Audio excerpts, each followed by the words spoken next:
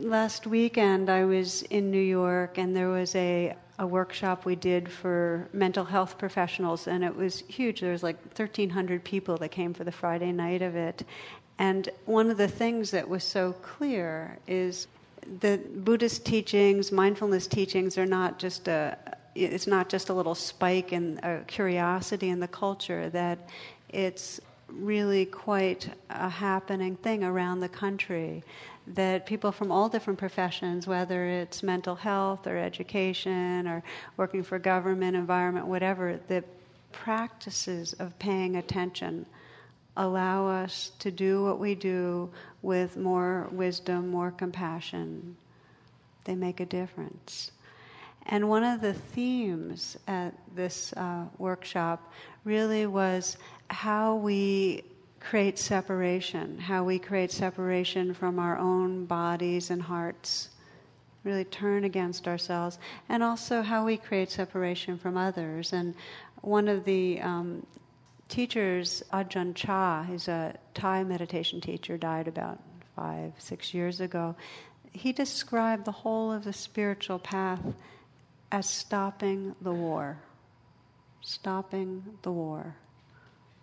That in any moment that we've really put down the judging, put down the resisting, in other words, the war we have with what's happening right this moment, even the slightest bit of war, like we're waiting for something else.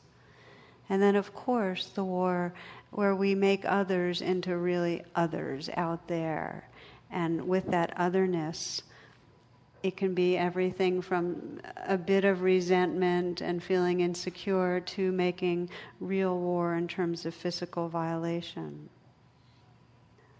So I thought it would be valuable to continue tonight and just to say that it's interesting to watch ourselves watch a debate.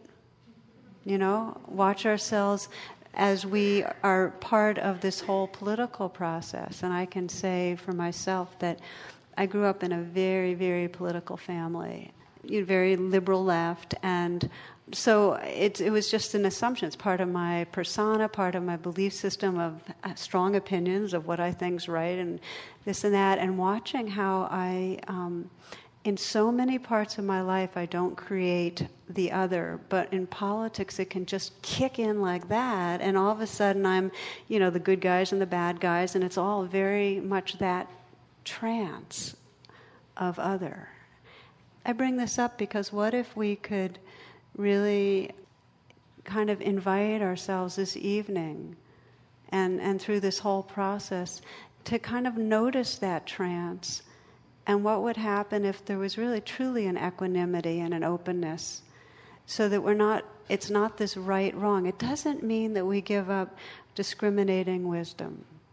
It doesn't mean that we don't have some intelligence about sensing, well, this is going to lead to this, is going to lead to this, and so this is where I'm putting my vote and my energy. I'm not saying that we drop our discriminating wisdom.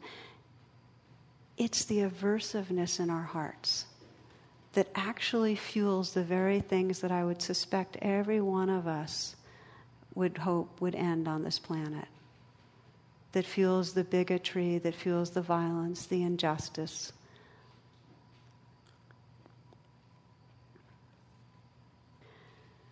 There's something very powerful that we discover when we begin to see through the mask. And when I say that, I think I've shared here that kind of metaphor many times of what we all have this spacesuit that we take on to try to make it easier to navigate our environment. And it's the way we present ourselves to the world.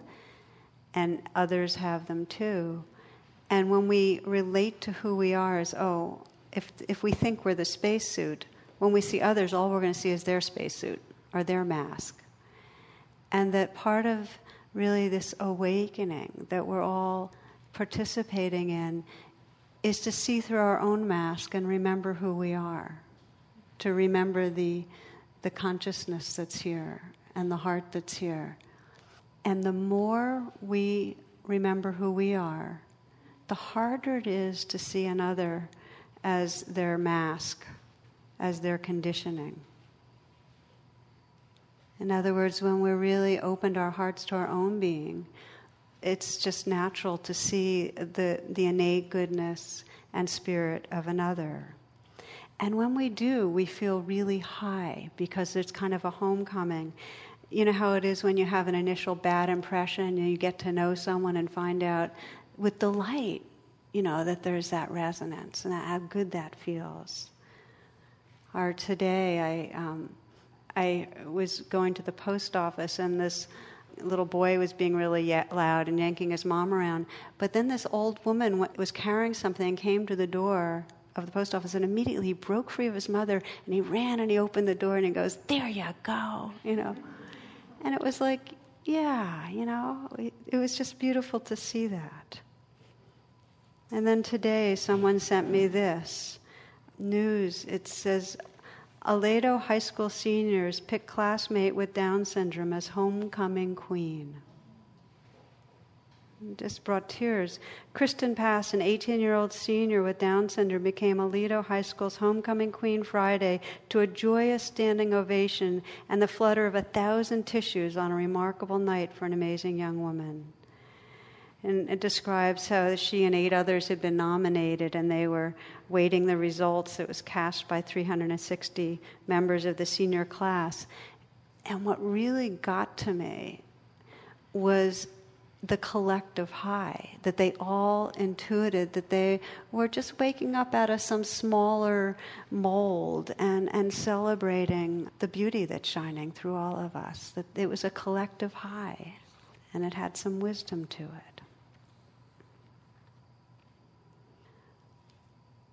When we are identified as our spacesuit, the liberal spacesuit or the do-gooder spacesuit or the addicted person spacesuit or whatever it is, when we're identified, we act out of it.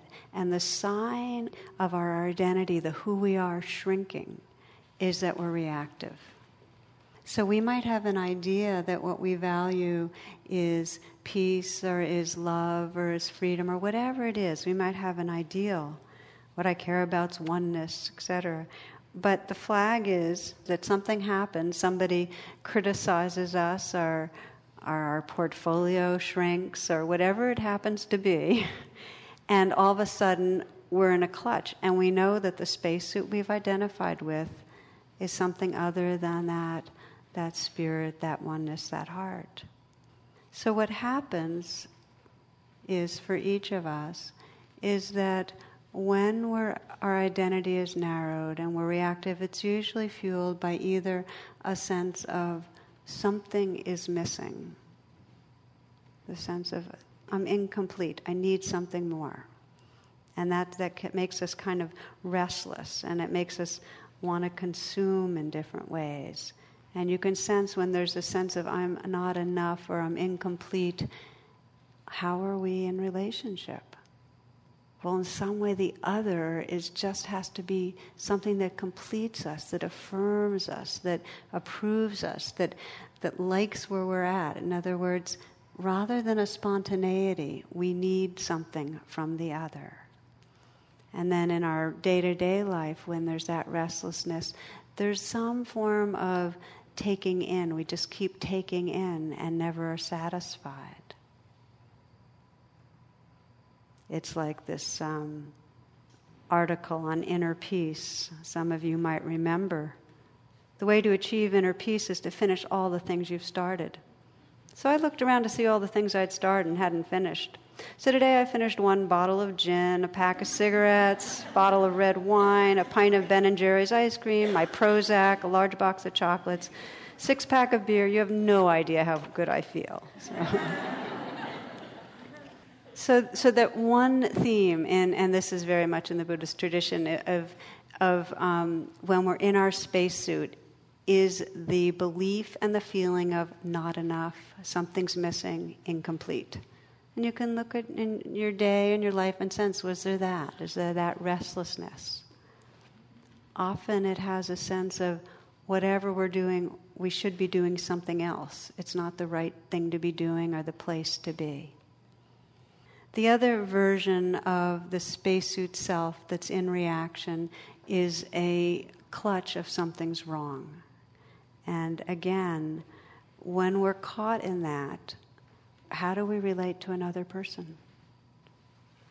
In some way they're a threat and we have to hide something, we have to defend, and we get caught in a kind of mental proliferation that creates a trance.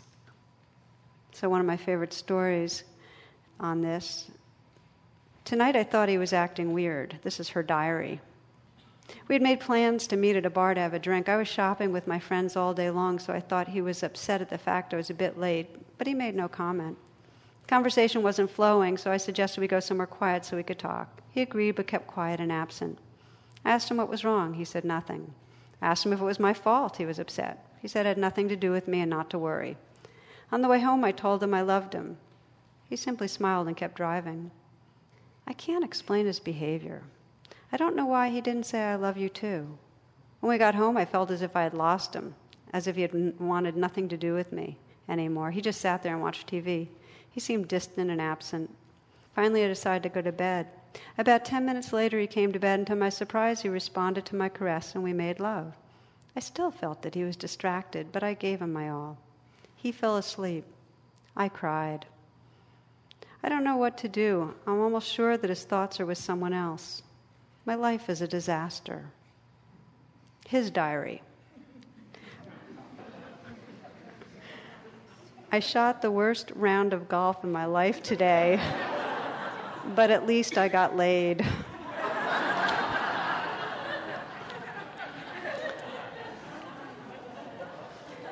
So it's a cute example, and yet we know, and this is the point really, we know how many moments our mind are tripped off on what other people are thinking or what's going to go wrong or what has gone wrong, and those are moments that we're not here, that we're divided against ourselves and divided against others. Our beliefs that something's wrong or something's missing create our behaviors, and this is something I'll bet everyone here knows, that our behaviors then produce exactly the experience that reinforces our belief. We're driving someone else away because we're insecure, and then it reinforces a sense of something's wrong with me, or whatever. There's so many versions of it. At this weekend in New York, I was talking with one man from Canada who works with HIV survivors. And one of the things he told me that had a kind of tragic quality was how these survivors are actually pretty healthy. They're doing well. And yet there's a tremendous amount of anxiety and depression. And what it comes out of is this belief of feeling worthless, marginalized, like in some stigma or whatever, but it's this belief of something's wrong with me, not the actuality of their health or their capacity. But the belief then creates the behavior that keeps them feeling marginalized. So the Pali word papancha, this proliferation where we have a belief and then we keep on obsessing and then creates the behavior, creates another experience, and we keep cycling. Stopping the war. Stopping the war. In other words, stopping the cycles of reactivity, whatever they are, that keep us from being at home with ourselves and at home with each other. And the training, and this is really what brings us to gather in some way, there is a training of the heart and mind, a training in presence, that helps us to break through the trance, that helps us to realize, oh, I've turned on myself, I'm caught in an obsession, come home, come home. Or helps us to see, oh, I'm caught in this, for me, I'm caught in this kind of political trance of making another the bad guy. And what does it feel like inside when I'm caught in that, really?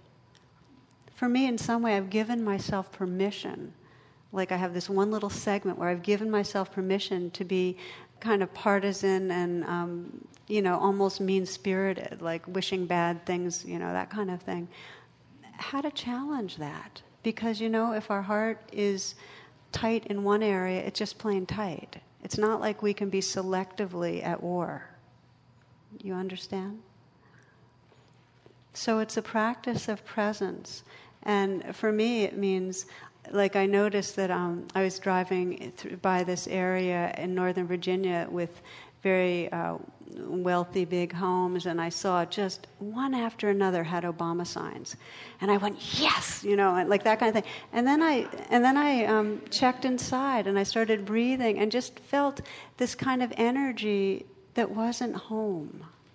It doesn't mean I can't have a lot of passion for how our country goes. It doesn't mean that we shouldn't get out there and canvass and vote for whoever we believe in. This is not, and this isn't taking sides in this talk. It's that check our heart. For me, checking my heart, there was kind of a tightness. It was a spacesuit kind of persona. I was not home in that moment. Do you understand? So it's a practice of presence. And the way the practice of presence goes is it first begins by breathing and feeling what's in our own body and heart. And if for me I can stay and feel that kind of tightness, and then underneath that I could sense a layer of fear, like I'm afraid. I'm afraid for our country, and I'm afraid for the earth.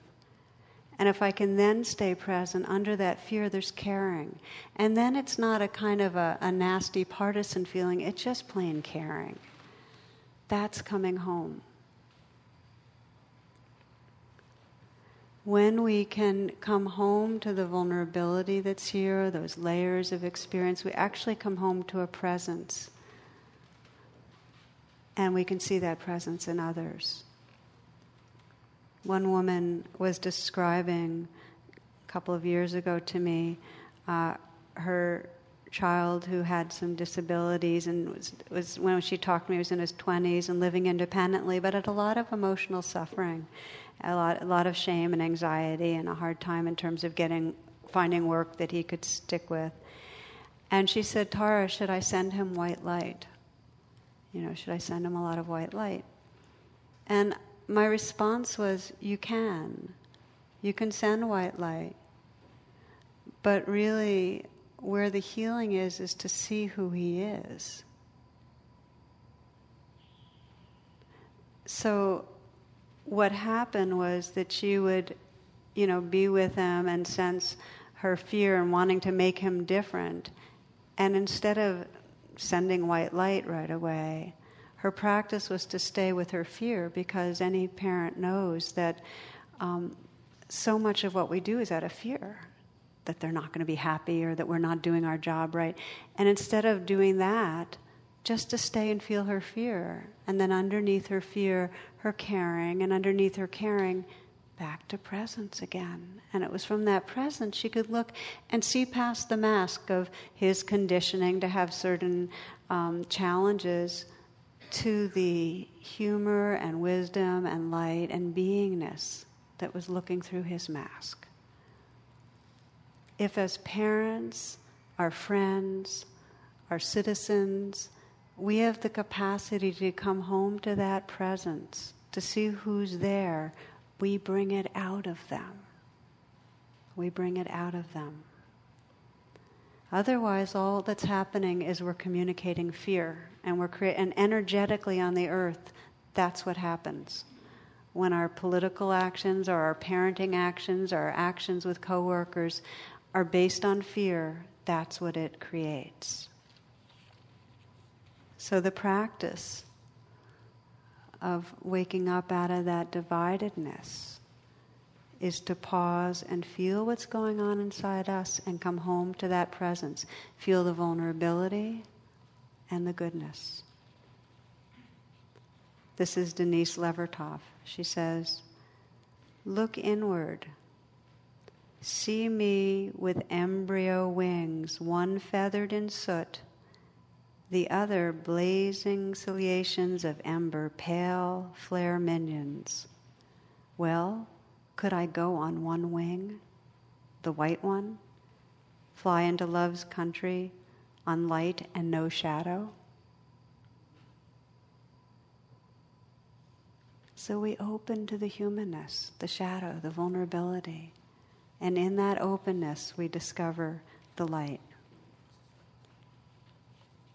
So I'd like to do a guided meditation with you where you'll have the opportunity to pick somewhere in your life where you know you get caught in that dividedness I'm talking about. I gave you my example with politics. Yours might be with a partner. Yours might be at work, family. This is an opportunity to explore what happens if we move through difficulty and really call on the wisdom, the one who's really looking through the mask. So we're pausing, and it's a chance to really inhabit the pause.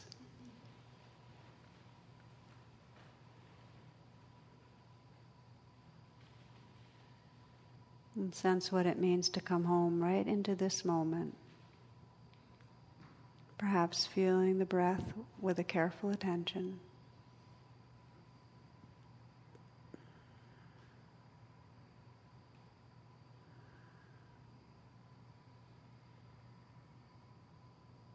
And just noticing your state of mind and body right now.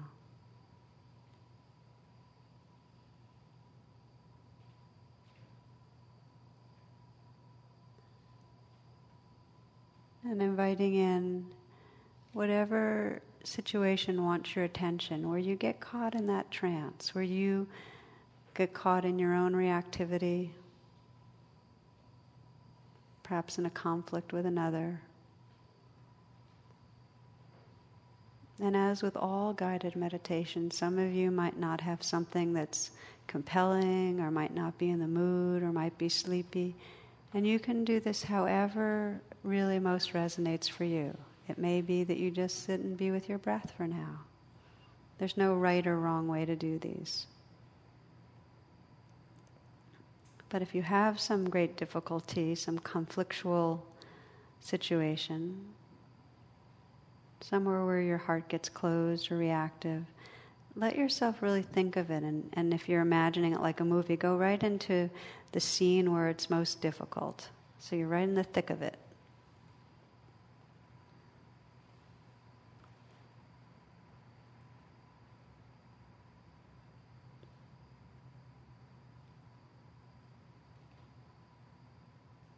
And let yourself feel fully what it's like when you're feeling stuck. It may be that somebody has said something or is acting in a certain way.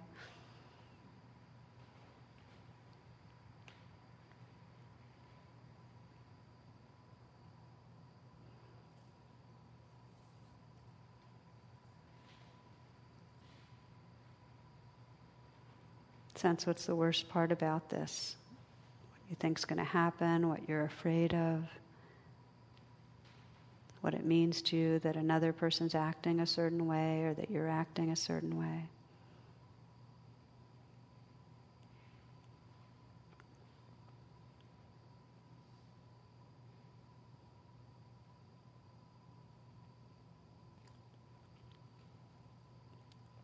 So you're aware of the dividedness, of feeling the stuckness, of separateness.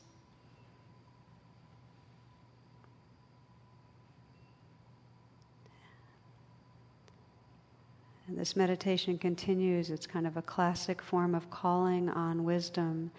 You hear a knock on the door.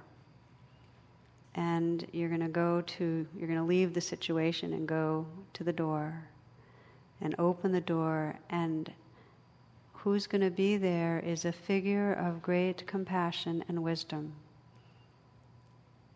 So somebody's there at the door. It could be Gandhi or Kuan Yin or Mother Mary or Jesus, Buddha.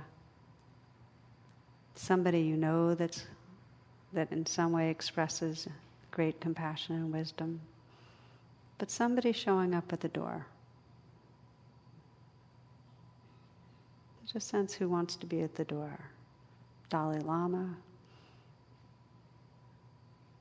some figure of wisdom, of great heart. And what they're basically saying is, here, let me help you. Give me your body. You'll be invisible and you just bear witness, but give me your body and I'm going to show you how to walk through this situation. So you give them your body and sense what their experience in your body is like. Their mind and their heart, how it's like. They've taken over your body. And then this figure of great compassion in your body goes back into the situation and notice how that being using your body responds. How do they try to deal with it?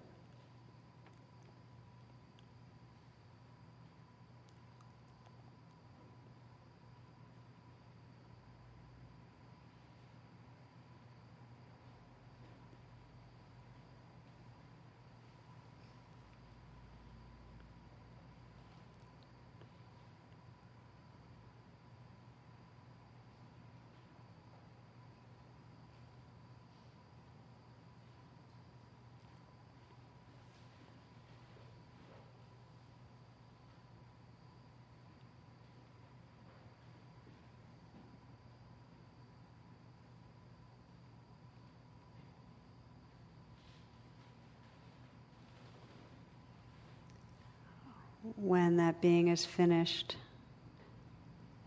responding to the situation, he or she goes back to the door and you make the switch back, so you're back in your body again.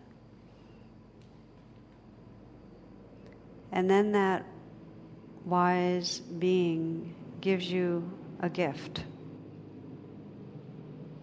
some gift.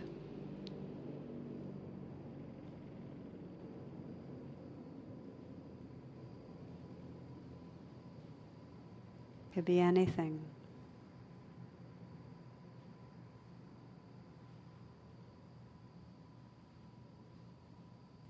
And the being touches you kindly and whispers in your ear some message, some words of advice or inspiration. So just listen.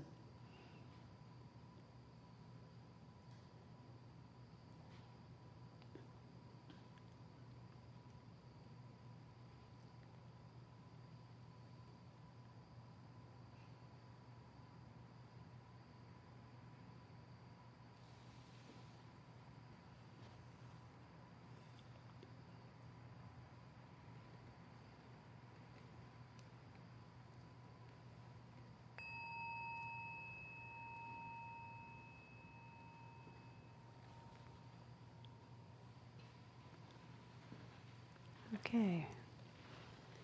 So let me check in with you.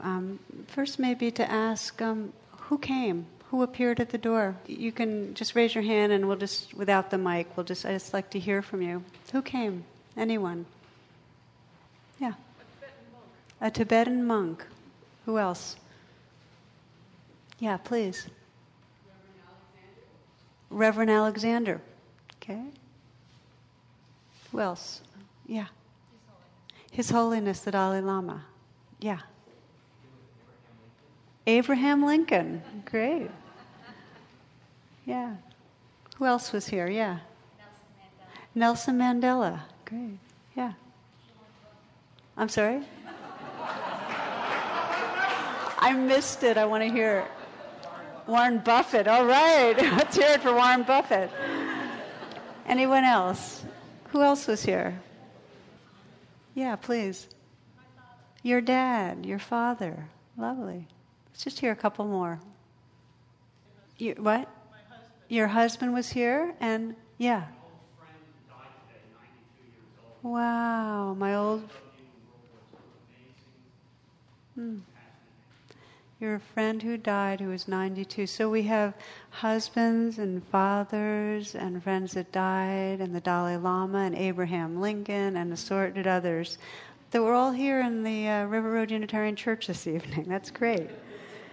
So let me ask you, how did your body feel when this being stepped in? What did you notice? Be just interested in hearing. And I'll just, raise your hand and I'll repeat what you say so everyone can hear. What'd you notice? Anyone? Yeah, please. I actually had a shiver. You had a shiver. I felt just really light and really tall. Really light and really tall. But it wasn't Abraham Lincoln, right? No, okay. Yeah, thank you. Light and tall, yeah. Comfort and security when you felt him. Yeah, beautiful.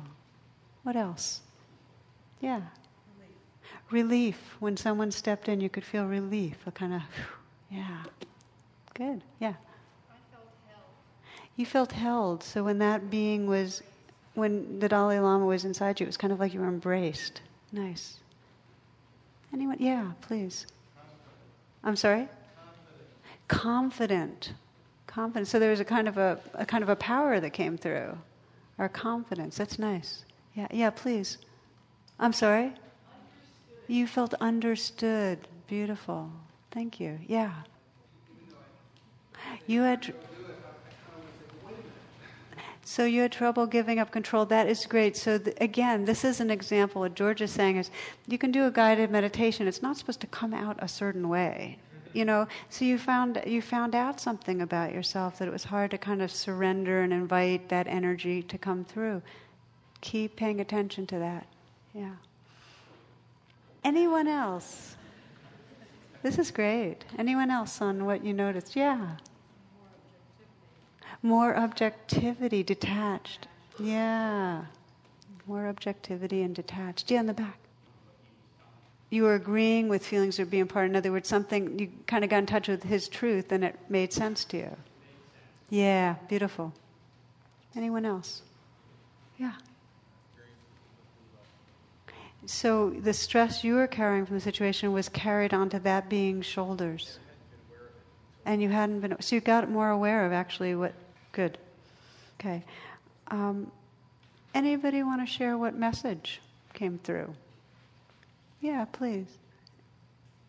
Anyone? Yeah, please. It'll be fine either way. Good. That's equanimity. Anyone else? Yeah. Be kind to yourself. Be kind to yourself. How many of you had something in that kind of realm of being kind to yourself? Yeah, thank you. Yeah. Be patient. Be patient. Yeah. Stay. What other messages? Yeah. I am beside you always. Beautiful. Yeah. Somebody over there? Yeah.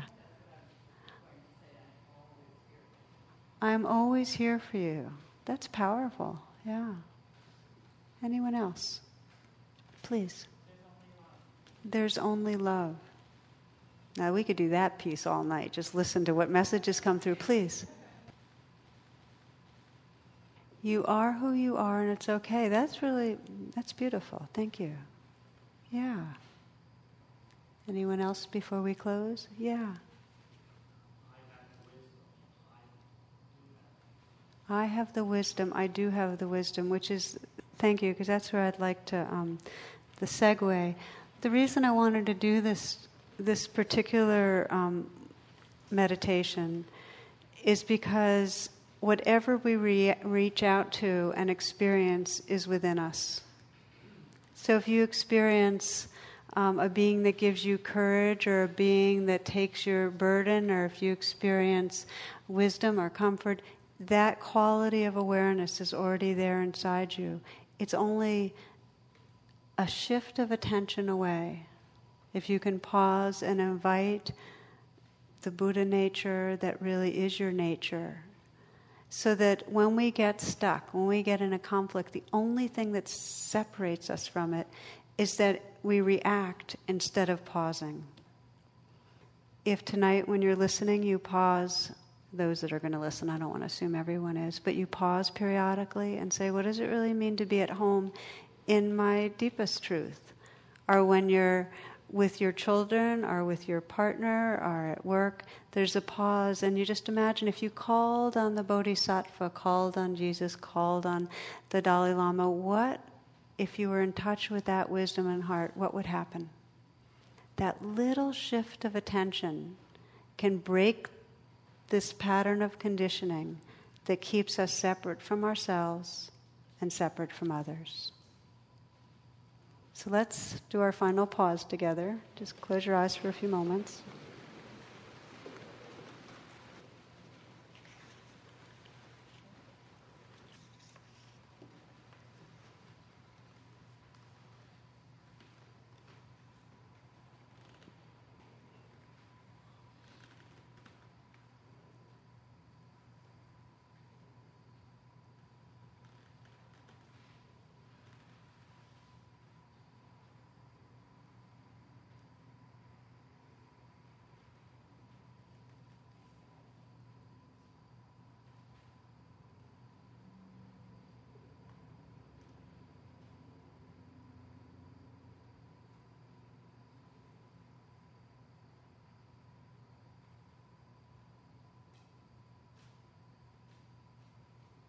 Let your senses be awake in a very simple way, just simply noticing the sounds that are here.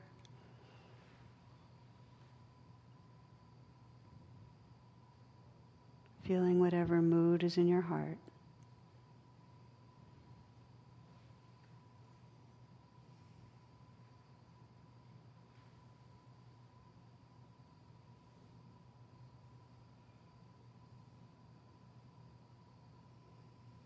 We'll close with the loving kindness prayer.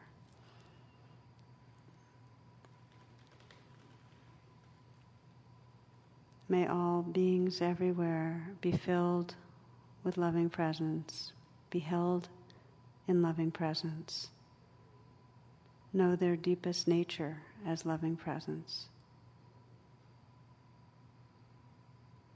May there be peace on earth, may there be peace everywhere. May we realize our oneness. May we live from that connectedness. May all beings everywhere awaken and be free. Namaste.